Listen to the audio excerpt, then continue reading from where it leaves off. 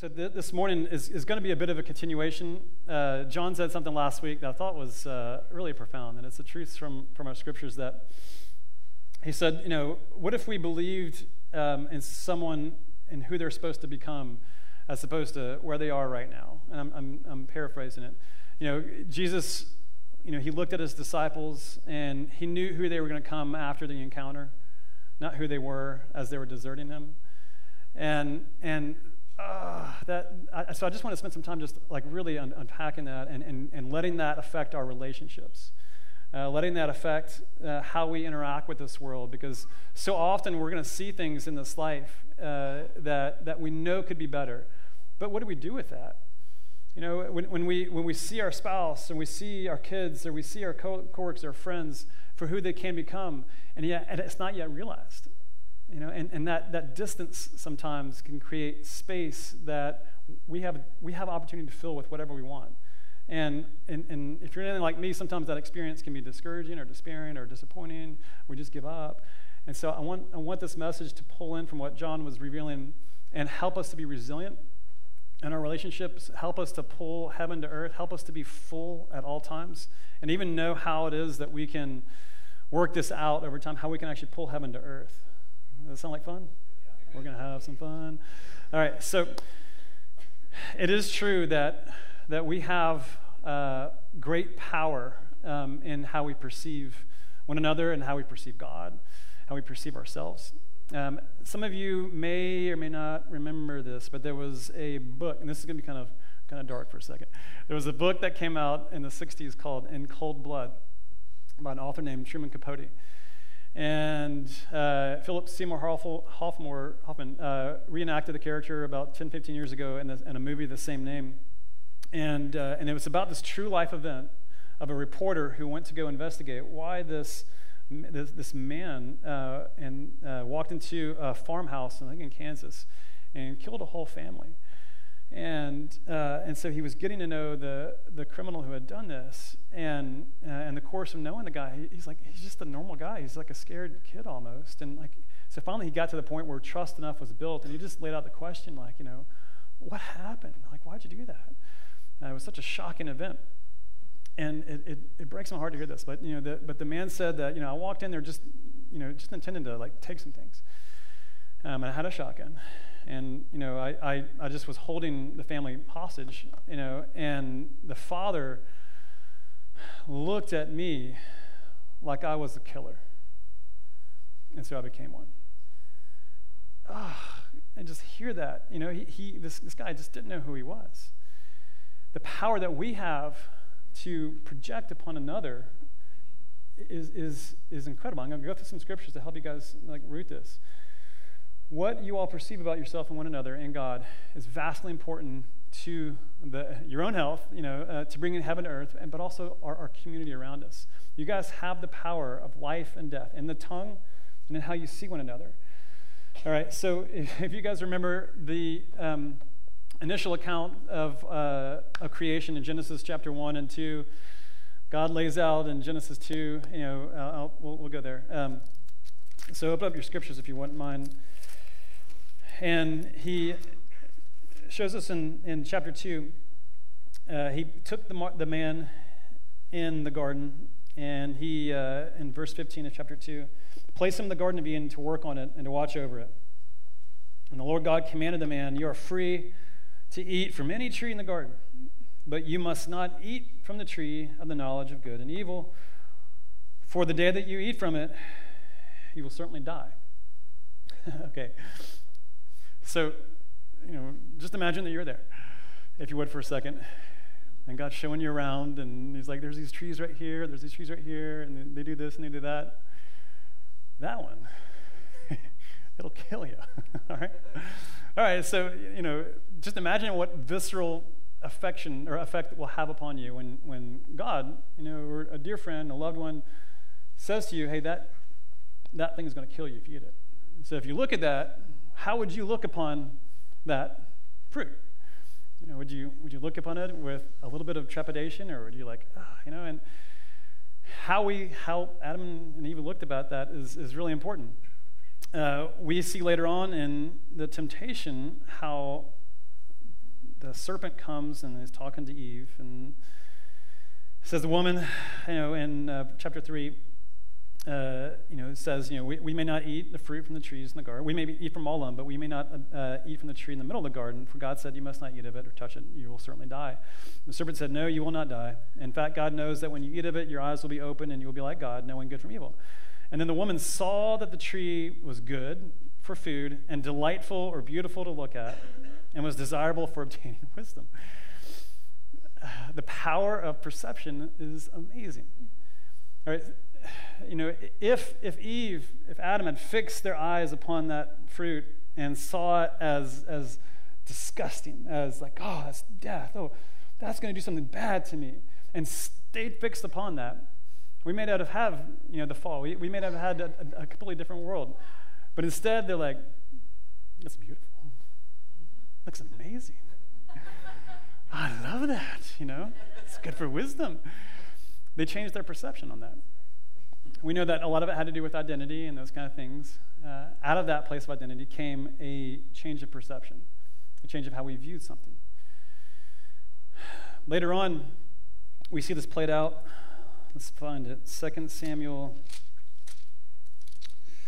22. Yep, this is good. Okay, so this principle that what we and how we see something affects our inner world and those things around us, and even our perception of God, is throughout the course of history. Cain, when he saw that God was more pleased with Abel's sacrifice, he stayed fixed on that and therefore sinned, as opposed to what God was saying, and therefore let sin overtake him. He stayed fixed on that one thing. And so David, he has this song of thanksgiving in 2 Samuel 22 after he's inherited the kingship. He's been steadfast and faithful throughout all the trials of Saul. And he's given, therefore, now the kingship. And in verse 26 of 2 Samuel chapter 22, I want you guys to really go there if you haven't. I want to take the time to look at this. 2 Samuel 22, verse 26.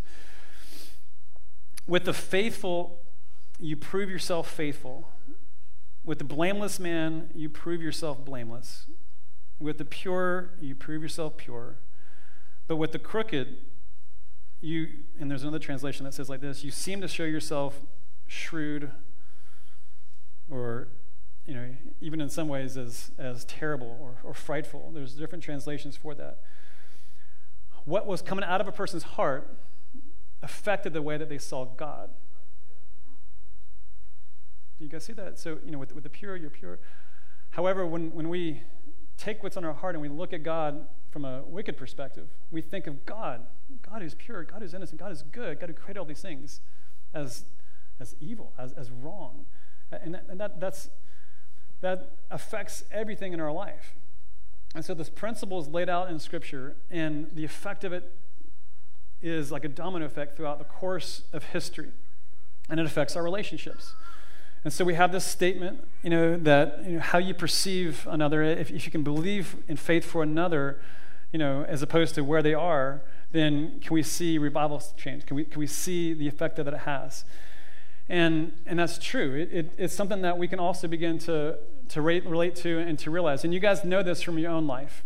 You guys have had times in your life where you're interacting with God and you feel like maybe He's distant, or there's been certain things that come up in your prayer time where you feel anxious around Him. You feel like He's not there, like He doesn't care, and you're like, where did that come from? And you just have this dawning realization, like, wait a second, like that's not true of Scripture. Why do I feel that way? And then you can remember back a time where maybe your father was distant or did something bad to you, or a mother, and you recognize that there are certain wounds that caused a belief pattern within you that have caused you to see God differently. You know this is true. If you've been married long enough, sometimes you're like, well, I feel like I'm being treated to like my parents would treat me. Why is that? That's kind of weird. And we have these lingering things that kind of get in our perspective, get in our eye. And so Jesus would then say, be careful how you judge, so it will be judged to you. And so the principle he's obviously developing is that, be careful what you believe and say, because then it'll be locked in place for you as well. And so he says, therefore, if you see a speck in your brother's eye, first remove the plank in your own eye, because of this principle that's out there. Eve, Adam, hey, listen, you think that this tree is good. It's good, but remember what God said. So remove the plank first, and then see it with correct perception of what's going on. And then you'll know how to remove it in your brother or sister, and you'll know how to receive healing, because you received healing yourself in this area. And so we have this understanding now from Scripture that what reality is dependent upon how we believe. And that doesn't mean authoritatively we have the power to control ultimate reality. That's not true. God has ultimate reality. God's the ultimate judge. How he sees is perfect in all the times. But we do have the effect of how it affects us and how it affects others. We can look at someone and say, I think that you're a mean person. And it's hard for a person walking in that neighborhood or walking in that coffee shop. You can feel that when you walk in there. You can say, a person kind of gives you a funny look, and you're like, gosh, what did I do? Our immediate thought is like, did I do something wrong? Maybe that, you walk in after a day, away if your parents your husband, and you just see this look on your wife's face, because this never happens to us, and your first response was like, what did I do? It's like, it's not about you. It was just a hard day. But you feel that when you first walk in. Or maybe your boss has had that kind of day where they get some results and they're just down, and you just happen to walk into their office, into her office at that time, and she just looks at you just like, and you're like, am I a disappointment? Am I a failure? So you guys know the principle of what we're talking about here. So we have to be careful for how we change our perceptions. We have to be careful with how we view things. And so that's why when we encounter the Scriptures, we look at these and we go through them, and we carefully read them. We carefully let the Holy Spirit bring up anything in these that are just different, than me, different than who I say I am. And so, one of the things that we picked up on in worship this morning was that, God sees, we see God, and God sees us, but then we get different layers of it over the course of time. And one thing that was on my heart just to reveal, just to speak right now to you all, is that God sees you. I just want to say that God sees you right where you are. He sees you and he knows you, and he knows you through and through. There's things that you do in secret. There's things that you do to people that no one sees what is going on in your heart, and you often feel maybe misunderstood or not seen. God does see you, and he knows the intentions of your heart, and he knows what you're trying to do is good. In particular, there was one young woman in here who's been waiting for a phone call, and that phone call, in it holds so much to you, but it's delaying, and so you've been waiting. You've been feeling like you're not being heard. You've been feeling like that the things that are important to you aren't important to anyone else. The phone is ringing right now, and Jesus wants to talk with you. And that's just a word for someone in here, but it's a word for all of us at all times. Like Jesus wants to have a conversation with you. He wants you to know that you're being seen. He wants you to know that you're heard, that what is in your heart is truly beautiful and really, really important to him. I'm going to keep on going with this. So the principle that we see worked out over the course of time is that as that log is removed from us, we receive, therefore, proper perspective. We know now who we are. We see God in a fresh way, and now we can give that away to another person. And that's the challenge for this. That's the challenge for all of our lives. And so we're all in process. We are a church body here at the Gate, especially, that we want all of it. We want all of God's kingdom. We want everything. We want to settle for anything in this world. And so we are going after heights. We are going after seeing things that Jesus himself saw and said that there's greater things, that there's more. Keep on going with that.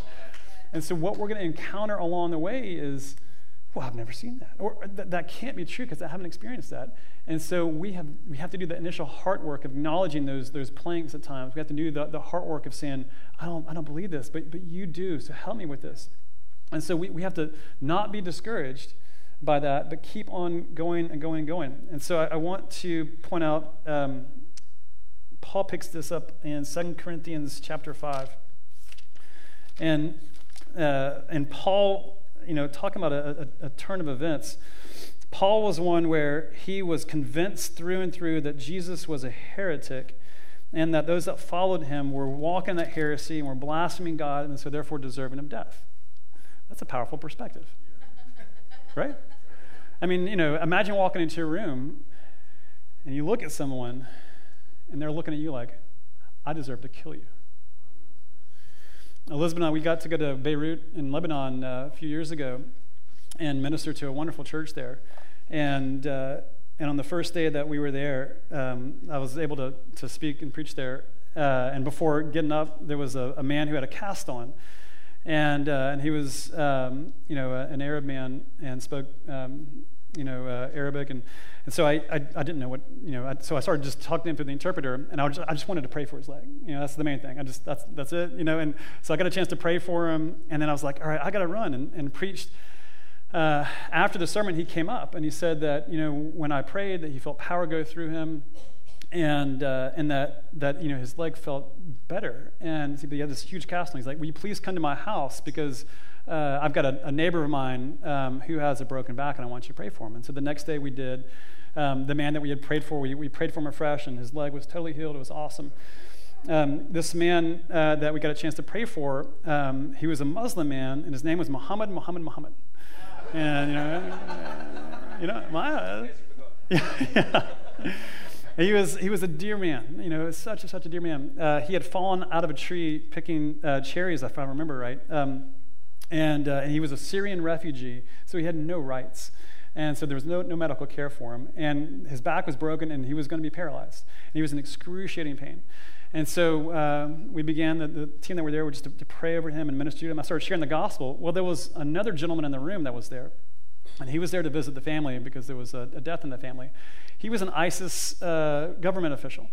And this is a few years ago, so there was a war going on, right? And we in the States, we see on television, ISIS, and it creates fear and, like bad stuff. And so, the power of perception is a really, really big deal. I had no idea who he was from, but I had love in my heart. So I start sharing the gospel with him. Jesus gives us grace. You don't have to earn this. He loves us dearly. And watch, he's going to heal this man, and you're going to see the power of God released through him. The point is that I didn't see him as an evil, person wanting to kill, although that was in his heart towards our country. Through that, in time, we didn't see it happen. As soon as he left, Muhammad's back got totally healed. He got saved. It was awesome. It was amazing. And he came to know Jesus. He gave his life. His wife also began coming into church. And that ISIS man was going to go back to Syria now with a testimony that Jesus Christ heals and that he saves. The power that we have of perception is a really big deal. There were others on our team member who are wonderful, godly people, but it was a fearful thing to recognize that this is our enemy. If we see them as an enemy, we see them as a bad person, we see them as an evil person, then that's going to create an automatic barrier. We're not going to want to share love with someone that we see as an enemy. And it would have been powerful for me if I would have thought of that guy also looking at me like he wants to kill me and paid attention to that, as opposed to pay attention to who Jesus says that I am and who am I supposed to give to another. These are life and death things, folks. Yeah. It doesn't seem that way when we go and get groceries or we go to work every single day, that we have that intensity of life, but it actually is true. We're not guaranteed tomorrow. And so the people that you're encountering every day throughout life, go supercharged to give this to them at all times. And so the power to perceive is a big deal with that. I want us to go, so 2 Corinthians chapter 5. Paul, again, he's got this funny perspective on things, starting in verse 11. So here we go. Therefore, because we know the fear of God, we seek to persuade people.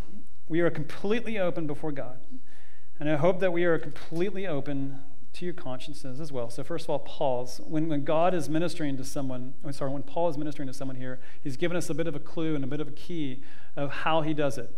He does so open to God, who is saying, I love you, I love you, I love you, I'm with you, my son is with you, I'm always going to be with you, you're never going to die, go with peace, go with joy, go my son, go my daughter, all that you do is good in me, all that you do is wonderful in me.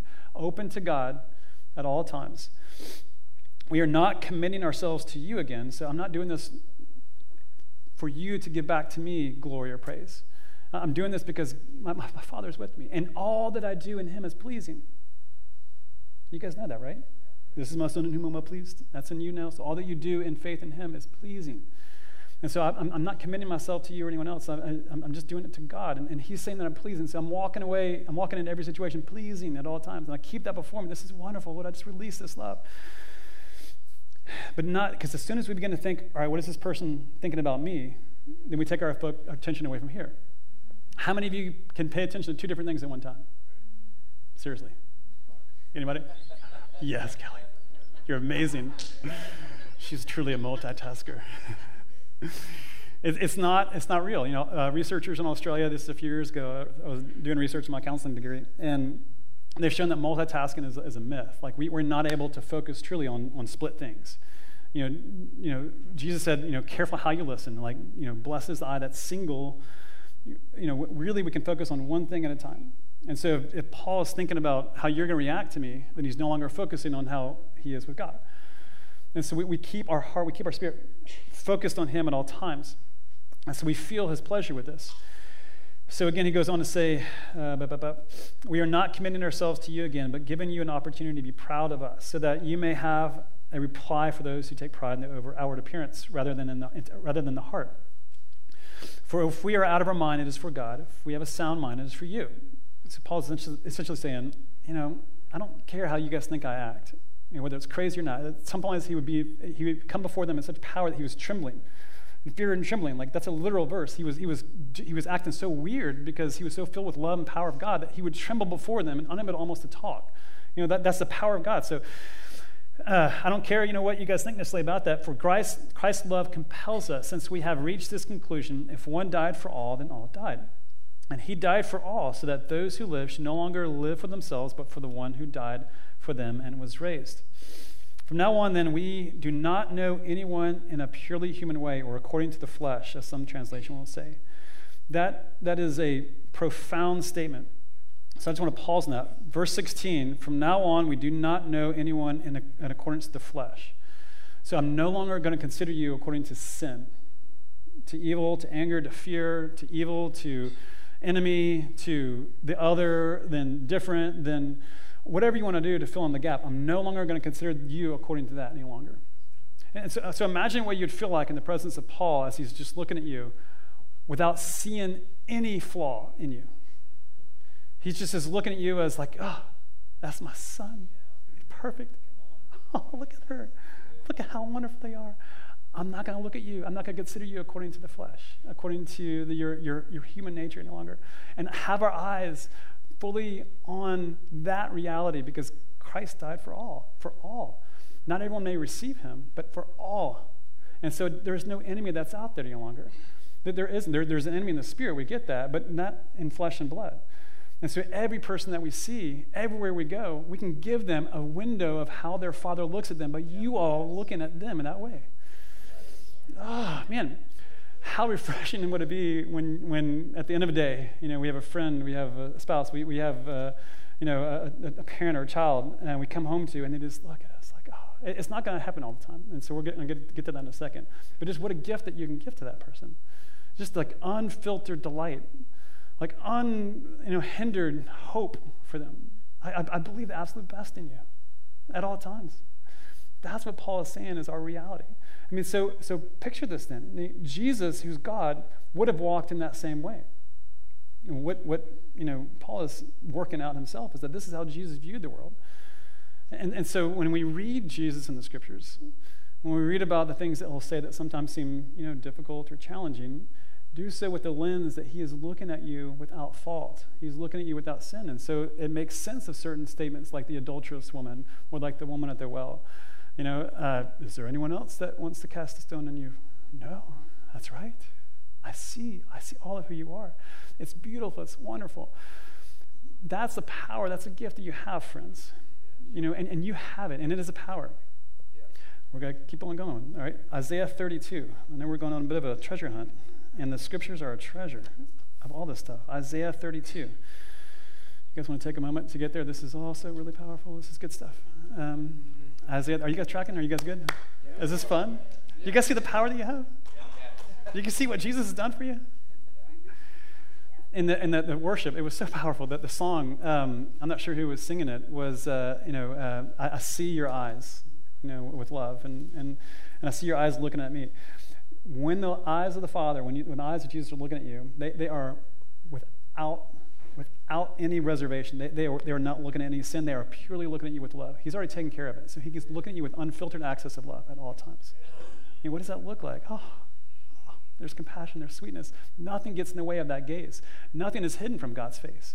In the Old Testament, it was like, God hides his face for a lot of different reasons. That face is no longer hidden. And the face of God is delighting. It's amazing.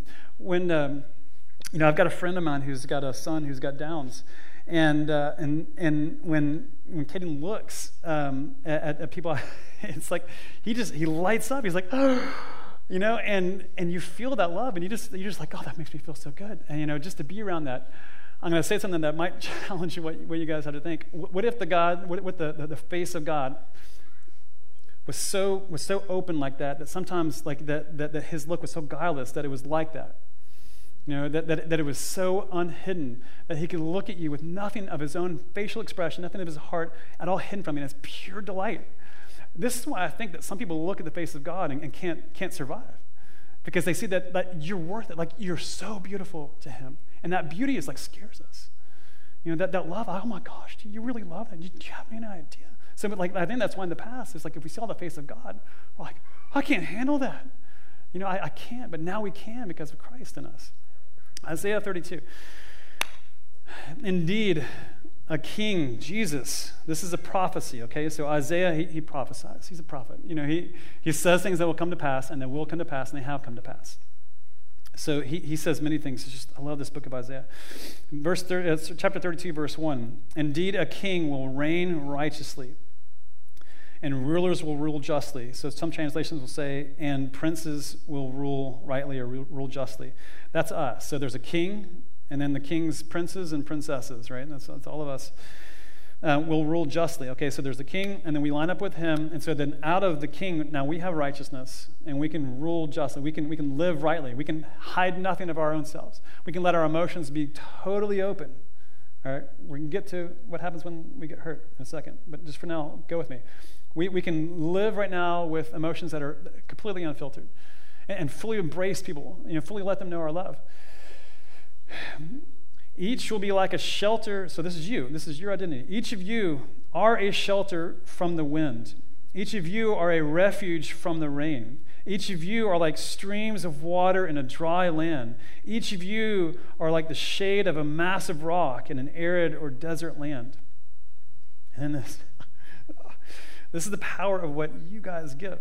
Then the eyes of those who see will not be closed, then the eyes of those who see who are not closed, and the ears of those who hear will listen. You have the power to open eyes and open ears. The reckless mind will gain knowledge, and the stammering tongue will speak calmly and fluently. A fool will no longer be called a noble, nor a scoundrel said to be important. I like the way that the New Living Translation says it like this. Even the hotheads will be full of sense and understanding. Those who stammer will speak out plainly. In that day, ungodly fools will not be heroes. Scoundrels will not be respected. And so we come in contact with some of that. In the past, for whatever reason, they were jerks. They could give jerkish attitudes. They treated us poorly. They were hotheads. We come into their contact now and into the presence now as righteous ones, and they change. Something in them is different because they've been in contact with one who is giving them honor, giving them respect, giving them blessing, helping them to see who they are in Christ, and they change. That's the word of the Lord for you all. You're the light of the world. You help people to see who they are, see who their God is. And so according to the word of God, in connection now with Jesus, you have the power for those that have eyes and ears to bring them into an awareness of rightness, of justice, of goodness, of love, and of life. That's in you now. You see how powerful you are as people? Do you see how strong your capacity is to affect things?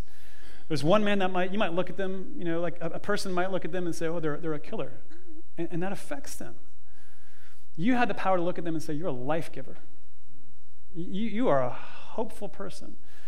All that you do in life is prosperous. You'll judge correctly. You got that in you.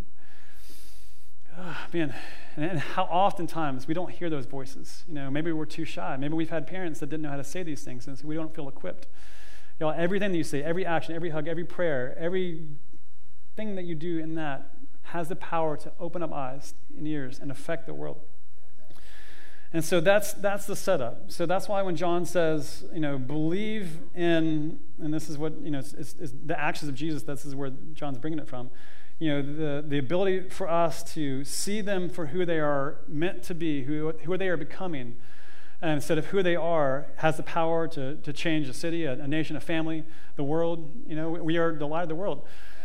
This is how it happens. We fix our minds on Christ. We fix our focus on opening ourselves up to him and who that person is supposed to be. And we do not budge on that, ever, no matter what. We never relent on letting that person know the fullness of who they are in God at any time. We fix it in there. And then that's going to be tested. That's going to be tried. So, we receive a word. Maybe you're praying about someone and you see that person has a calling or destiny that they've never seen before. So you begin to speak it to them. You begin to pray it to them. And then you just begin to tell it to them all the time. And maybe they don't yet have faith to believe it for themselves. But you have faith for them. That's why it's been given to you first. How many do you guys know, how much do you guys know this, that who you are today is because of someone else's faith?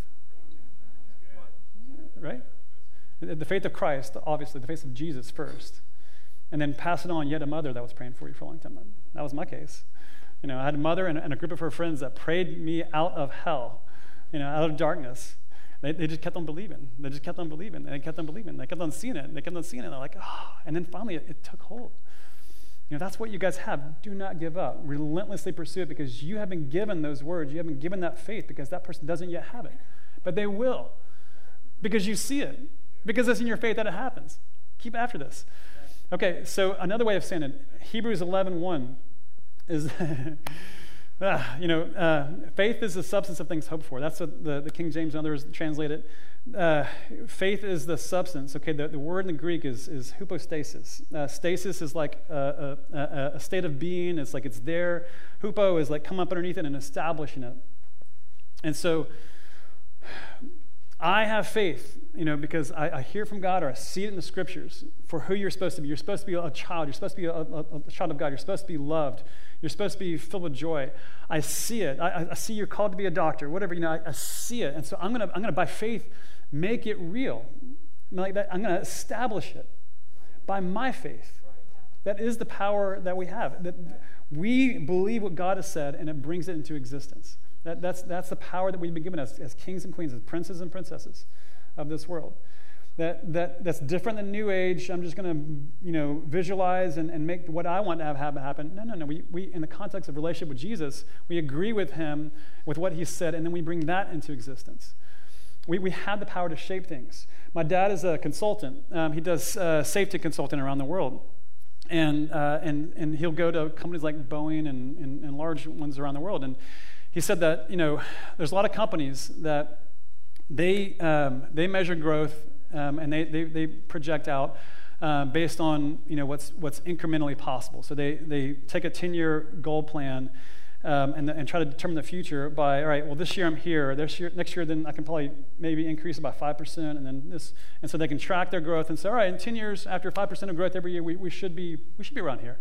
And so they base their future on the present or the past. He says world-class companies declare the future. And so, if you guys are aware of it, like Disney, I see it, I'm going to do it. And so there's a worldly principle where they're tapping into this, and they're doing it in their own way. They're doing it in their own kingdom. But we who have Christ, we actually have God with us and God behind us, and it's going to be established. His kingdom will last forever, so we can do it with confidence, knowing that this is right and this is good. So that's why we study the scriptures. That's why we pray. That's why we receive from the Lord, from our prophets. That's why we honor prophets. That's why we honor prophecy, because we need to know the future, so we can declare it. We can join with it and not let go on that. But it affects our relationships greatly. All right, so I want to dig into a little bit what happens when there's a gap. Because we may see a person here, but they're treating us here. and sometimes we want to see them here because it'll make me feel good, right? If you were treating me like this, then I would be better off than I am right now. And that's not good. That's not where we want to stay, because then it's requiring that person to make you whole.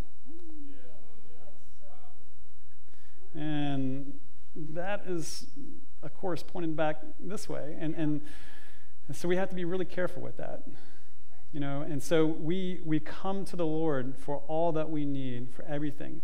And so what oftentimes happens is that God will say, all right, you enter into marriage, and like, that's what you think is coming, and that's true. But then you experience it here, and there's this gap, and that feels like disappointment sometimes. And so the first thing to do, again, we got to take the log out of our eye. And we have to say, oh, man, I'm looking for this person, and they're not satisfying me. I can't have what I want, and we get frenzied and frenetic, and we get angry, and we get controlling. I've done that, so maybe I'm the only one. So, and and so what we do is, I remember this time I've used this example with Elizabeth. We had first gotten married, and early on, like, she would have a hard time hearing what I was saying, and so I wanted her to look at me when I'm talking to her. And because if she wasn't going to, then maybe she wouldn't hear me. But the point of it was that she is that if she wasn't looking at me, then I was going to get I was going to feel disrespected. And how it happened is this: is that I'd be talking to her and she'd be looking somewhere else, and I'd find myself getting angry. I'm like, man, I'm angry. She's not looking at me. She should be looking at me when I'm talking to her. And and so I just kind of started thinking about it. I'm like, why do I get angry about that? And I was praying, and the Lord was like, well, you're looking to her for respect. I'm like, yeah, that's right.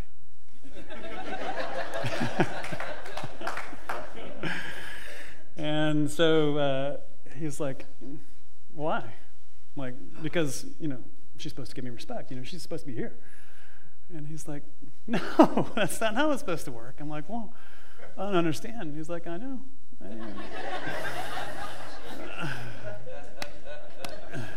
He's like, David, I respect you. Yeah, that's good, God. I'm God. I respect you.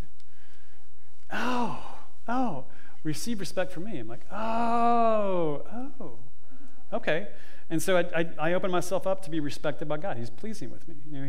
The fullness of Jesus is in me, who conquered the world. There's no higher glory, higher honor that is in me because in Jesus. We have the greatest name. No one can ever take your name from you. Whatever name you put on your business, whatever name you put on your house, on your deeds, there's no greater name that you have. You are total respect. And so he's like, David, I've already given you respect. I'm like, oh. And because I'm looking for it here for my wife, I actually don't have it. I've given it away. So she can't offer that to you like that. In time, yes. But that's to fulfill her call and her identity in me, not for you. Oh, gotcha. And so that began to affect things, and so we began to have dialogues differently. I didn't have like anger and venom and expectation upon her. And so it is with everything. We start here because we see them as they're supposed to be, and then we have this gap in between. All right, so Jesus says, forgive us our debts, in the disciples' prayer, as we forgive those who have debts against us or have sins against us. You guys know what I'm talking about? There's the Lord's Prayer. That's really disciples' prayer. You guys ever wondered what that means? Like when Jesus says, all right, when you pray like this, and then make sure when you get to this part, say, forgive us our debts. And you're like, yeah, good. What are debts?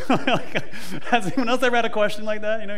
You're going through the scriptures, you're like, what are you talking, debt? What do you mean debt? Money? I'm like, I don't know anybody money, like college student loan. But that's, so, all right, so forgive us our debts. Paul in Romans 13, verse 8, says that we now have this debt to love one another. We have a debt to love. So we are created in God's image to love, to be just like him, to love all the time. Love, love, love, love, love, love. And so every moment of our day and every nuance of every way with relationships that we have is to love and to give that love. All right, well, say for a moment I'm just, I'm having a bad day and I'm not thinking about, someone else because I'm trying to live for this as opposed to for God, or whatever it might be. And so I'm just turned inward and I'm grumpy and I'm whatever, or maybe I'm just missing out on things. And I have an opportunity to love my friend or my spouse or my coworker right here, and I miss it because I'm focused on other things. That's a debt. I have love that I can give to them, and I missed it because I was thinking about myself. And guys, this happens, of course, to us all the time, so there's no condemnation in this. I have love to give to this person, and I didn't. And so now they have a deficit because God put them in our life, and us and them in our life, to fulfill that love for one another in some ways. And so we have now debts all the time with one another. And so if I'm aiming here, and that debt hasn't been given to me here, this love hasn't given to me here, then I actually will feel that as a deficit. And so if I want respect, and I'm expecting it here, and it's not given to me for whatever reason because we're fallen, then I need to go, and I need to first forgive that. But then what do you do with what's left over? Like, all right, I've forgiven that person, but I still feel this gap that's there. They're not there yet. So I want to believe for this person. I see my son or my daughter, and I'm believing for them to be this, but they treat me like with impatience. They treat me like this, and they're not giving me honor. And after a while, like with our kids, I just want, I just I need a break, because they don't see all the love that I'm giving them, and that feels after a while like a rub. And so what do we do with that love? And so we go to the Lord, and he says, all that we need now for life and godliness within us, that the kingdom of heaven is within us. You lack nothing. You are my good shepherd. And so I begin to realize that, wait a second, all this that I feel as a gap now, you want to give to me. So as I give this person, as I forgive that person's debt, I now have freedom to actually get it back from you, God. And so do you see how this works? Like anything then that we feel as a deficit, any negative in our life that we are experiencing, whatever it might be, in pursuing our dreams and our hopes and relationship and whatever it might be, when we're not yet here and we feel that gap, and we're believing for someone but they're not treating us with that due reciprocity, whatever it might be, we're not there yet. We have to go and forgive and receive from the Father everything for life, everything for godliness, all that is from him, and then he does. And so then we feel it. We feel that emotion like, wow, I feel respected right now. Wow, I feel affirmed right now. Like I wish I would have had that person call me. I wish that my boss would have seen the extra work I put into that, but they didn't. So I feel unknown. Like I've got this burning desire within me, and no one else seems to notice it. I feel alone. Lord, I just forgive all those who aren't seeing me right now. I forgive them those debts, but I need to receive that from you. Lord, help me with that. Lord, I don't know if I have faith any longer to give to this person. I don't know if I have love to give to this person. I need this from you. Like, it's just been too hard. It's been too hard believing. I don't have any more. You see, our prayer lives get affected by this. And these become our dialogues with our Father. This becomes our secret, our prayer life. This is where we come and we get filled all the time. And so it charges me up to know that this is our God. How did Jesus do this all the time? Like, everyone betrayed him. Like John was saying, like listen, Jesus, I believe for that encounter, but everyone's going to walk out of me. How did he do it, and how did he walk to the cross? With joy set before him, forgiving everyone. It's a continuous verb in the Greek. He was continuously forgiving people. Father, forgive them, for they don't know what they're doing. How did he possibly do that? He was full. He was whole. And as he is in the world, so also are you. You're just like him in this. So this is good news. So again, Hebrews 11. Faith is the substance. It is that which comes underneath it. It fulfills. And so Peter says, and this is a huge verse for y'all, so I'm going to make sure I get it right. So in 2 Peter, and this we'll close out with this. Sorry, in 1 Peter 1:13. 1 Peter 1:13. You guys know the verse that says, hope deferred makes the heart sick. And that's true. So we're hoping for this. We're believing for this. But after a time, we're like, man, this is just hard. And after time, we're like, I guess it's not going to work. And after time, we're just like, oh, man, I just feel down. It's just not working out the way I thought it would. Where we place our hope is a huge deal. Verse 13 of 1 Peter. Therefore, with your minds ready for action, be serious and set your hope completely on the grace to be brought to you at the revelation of Jesus Christ. Place all of your hope on the revelation of Jesus Christ. And so whatever Jesus says to you is going to happen, whatever you're believing for in that person according to the scriptures, he in time will reveal that. And in faith, we receive from him that which we long for now, in the current present. We place our hope on Jesus. I know that you're going to do this, and so I pull from Jesus. Jesus is fullness of peace. So imagine this, like, all right, how would you feel like if suddenly, this addiction thing that was with a friend of yours, or this, way that your spouse looks at you, or this business situation that just doesn't even have breakthrough, and I keep on hitting my head against the wall, what if it changed? How would you feel? Would you feel more peaceful? Would you feel full of life? Would you feel like you accomplished something? Would you feel whatever? Take that need, that desire, which is awesome and good, and take it off of the result, take it off of here, and place it in Jesus, and then receive it right now. So instead of letting the circumstance fill you, because there's going to be delays, there's going to be wilderness times, there's going to be you having to believe for it before it's there. Place all that hope in Jesus, because he's the one that fulfills all things. All the promises of God are yes and amen in Jesus. And then receive from him right now. Just like that. How would you feel if your spouse loved you this way? Great. Receive it right now from Jesus. Put it off of her or him and receive it right now. If this colleague that's just continuously nagging you, if this problem would finally go away, how would you feel? Hopeful, peaceful, thankful, all of it? All right, great. Take it off of that, take it off of here, and place it in Jesus. And then you believe for it with Christ because you have it from here and you're going to put it into existence. So we're the fragrance of life to those who are living because we have this presence now that's with us. In Isaiah 32, now you are princes and princes. You're queens and kings. And so you have this presence in you now, and they come in contact with that. I've seen it time and time again. Like, couples will come and I'll do some work with them, and that there's one spouse that's like, I'm just not feeling it. There's a kid that's like, I'm just not seeing the way things be, and they're acting out badly. All right, well, they need an encounter. All right, so who first gets the encounter? You do. You pull it from Jesus, and suddenly you have peace when you're encountering that person. That's the presence of God. That's the kingdom of heaven. Now when you reveal it, they hit it. And now they're like, oh, that's the kingdom of heaven. So they test it. They're going to treat you this way again. And they get back peace. They get back joy. And they're like, that's an encounter. You just then released heaven upon them because you sought after it yourself. You're not seeking after them. You're seeking after Jesus. And then suddenly they have a contact now with the living God. That's the encounter that Jesus has been saying, yes, that's what's going to change the person. That's going to change the world. We do it day in and day out. Do you guys see how this works? Can I get an amen with that? Are you guys there? All right. All right, can you guys go for this? All right. This is profound, y'all. If and you will, and we're all going to walk this out. This is how we create harmony. This is and so write some things down. Take this message, go home in this next week or whatever, and ask God, hey, listen, give me one thing, 10 things, 100 things to have faith for, to pray for. But I need to know it here. I need to be full here. Take things that are disappointments right now and let me have it now in you as I let go of that here. You're not letting go of it happening. You're letting go of the need for it in your own life first.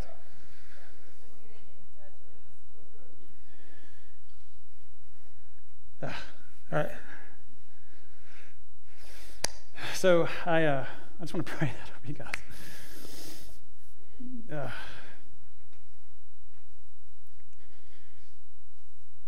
Father, this message is all about Jesus. Jesus, Lord, you didn't hide anything. It's the Father's good pleasure to give us the kingdom. God, Dad, it's your good pleasure, Lord. You've hidden nothing from us. You've given it to us. And your heart is open right now. Your heart is wide open to give every one of us all that we need, peace and love and fulfillment, and that you hear us and see us, and that we're heard, that we're known, that you know those little things that we do. You know the things that we ask for. You know these things, and that we can receive these now. And so, Lord, I ask right now that you would bring up just one thing, but maybe multiple things, to every person in this room that they've been longing for, where their hope has been deferred. Whatever it is, Lord, just highlight one thing right now, Lord. Father, your son Jesus, he poured out his life so that the kingdom of heaven can be poured into abundantly, bubbling over, super abundantly, Lord, every person in here right now. So, Lord, whatever that one thing is, or multiple things right now, as that person lets that go to you, as they seek that from you, Lord, now, Holy Spirit, I just release you, fill them in that spot. where faith has been hard, Lord, and they want to believe. Lord, fill them in that space now. Where they have felt neglected, where they have felt like their purpose is not being met, where they feel like they've wasted some things, Lord, take that and give that to you. Where they feel like failures, Lord, let them now place that upon your shoulders, Jesus, and receive that desire, that need right now, that hope, that realize, that substance, that presence from you now. The kingdom of heaven, it's within them. And I call it forth right now. Fill every person in here, wherever they are right now, online here. Lord, your kingdom is everywhere. More, Lord. Lord, I just ask for more. Lord, each one of us are eternal beings with a capacity for the fullness of God who dwelt in Jesus Christ, who dwells in us. We have capacity for the fullness of God to fill every place in our heart, to overflowing. First, to simply experience that and to know oneness with you and to have you in us fully realized. And then two, so that can be given away, and our expressions toward our neighbors can be that of hope and joy and peace and guilelessness and nothing hidden and blamelessness and seeing them for who they are in you. Lord, we've seen people according to our judgments, our biases, our prejudices. We've seen them according to the flesh. Forgive us. We have planks in our own eye. We've done this, God. And Lord, I give that to you, Jesus. All of it, for all of us right now, Lord. We just agree with it. We give our sight to you. We give those planks to you. And where we have now, Lord, bring healing and wholeness, Lord. Bring identity, bring change, Lord. And this is all you, Jesus. Thank you so much, Jesus. Thank you for giving us of your life, for pouring it out. Thank you for believing in us before we believed in ourselves. Lord, the cost of it is confronting those areas of darkness within, and then also around us to confront the world that doesn't want that yet, but is going to. Oh, Jesus, more. Come on, Lord, there's more. Lord, your kingdom is coming now in this room. Your kingdom is coming now in this room. And I thank you for it. I sense it flowing like a river. Oh, God, thank you. More, Lord.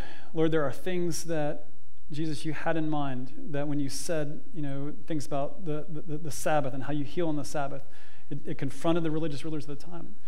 And they fought you for it. They killed you for it. There are things, Lord, that people in this room are revealing about who you are, and people are fighting them for it. They're getting spit on about it.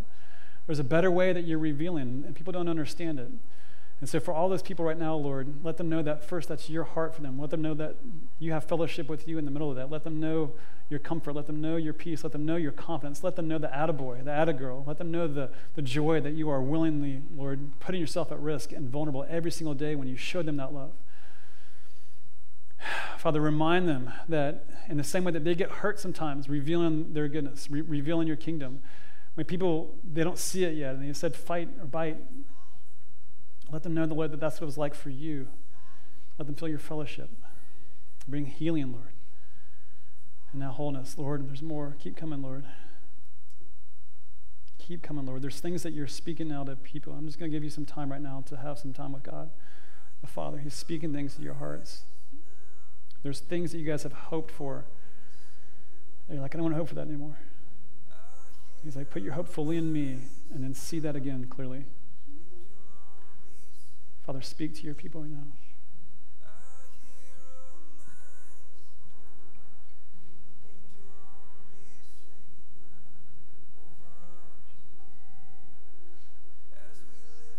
Father, there's people that need to see that face with unhidden emotion. Show them your face shining upon them. Show them your unhidden, unfettered love for them, your delight in them. They are treasures. Show them your protection, your jealousy, your comfort for them, Lord. Show them your safety. Show them how you guard them. Whatever it is, Lord.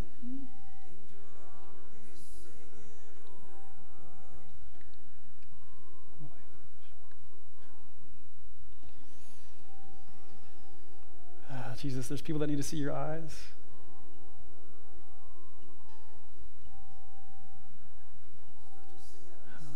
Father, there are folks that have felt judged before, and that is just stuck with them. Let them see your eyes, see how judgment has passed. You've taken that from them, Lord.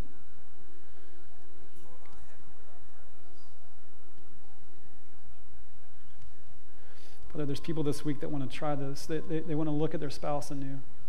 They want to look at their children anew. They want to look at their parents anew. They want to look at their friends, whoever else. They want to look at them in this way, according to the Spirit, not according to the flesh. But they need courage. Give them courage. Give them a full heart. Father, it's a scary thing sometimes to be vulnerable, to truly let those emotions be known. Fill that space, Lord. Give them courage, Lord. Let them step out.